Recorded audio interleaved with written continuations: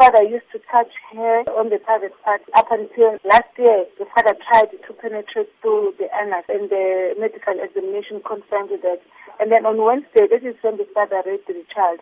But since the age of 7 and 9, the father was usually kissing and touching the child now and again. Up until the child on Wednesday, she reported to the teacher at school.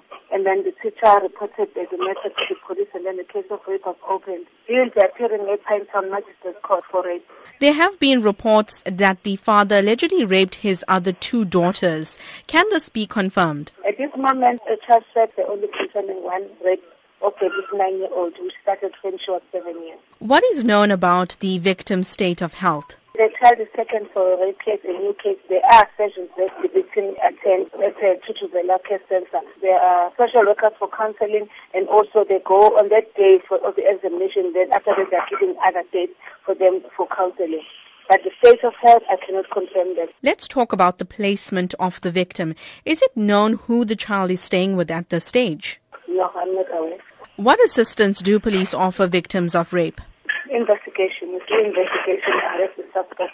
What is then your advice to rape victims? They must report the matter, the cases. Even if it's an old case, they must not wait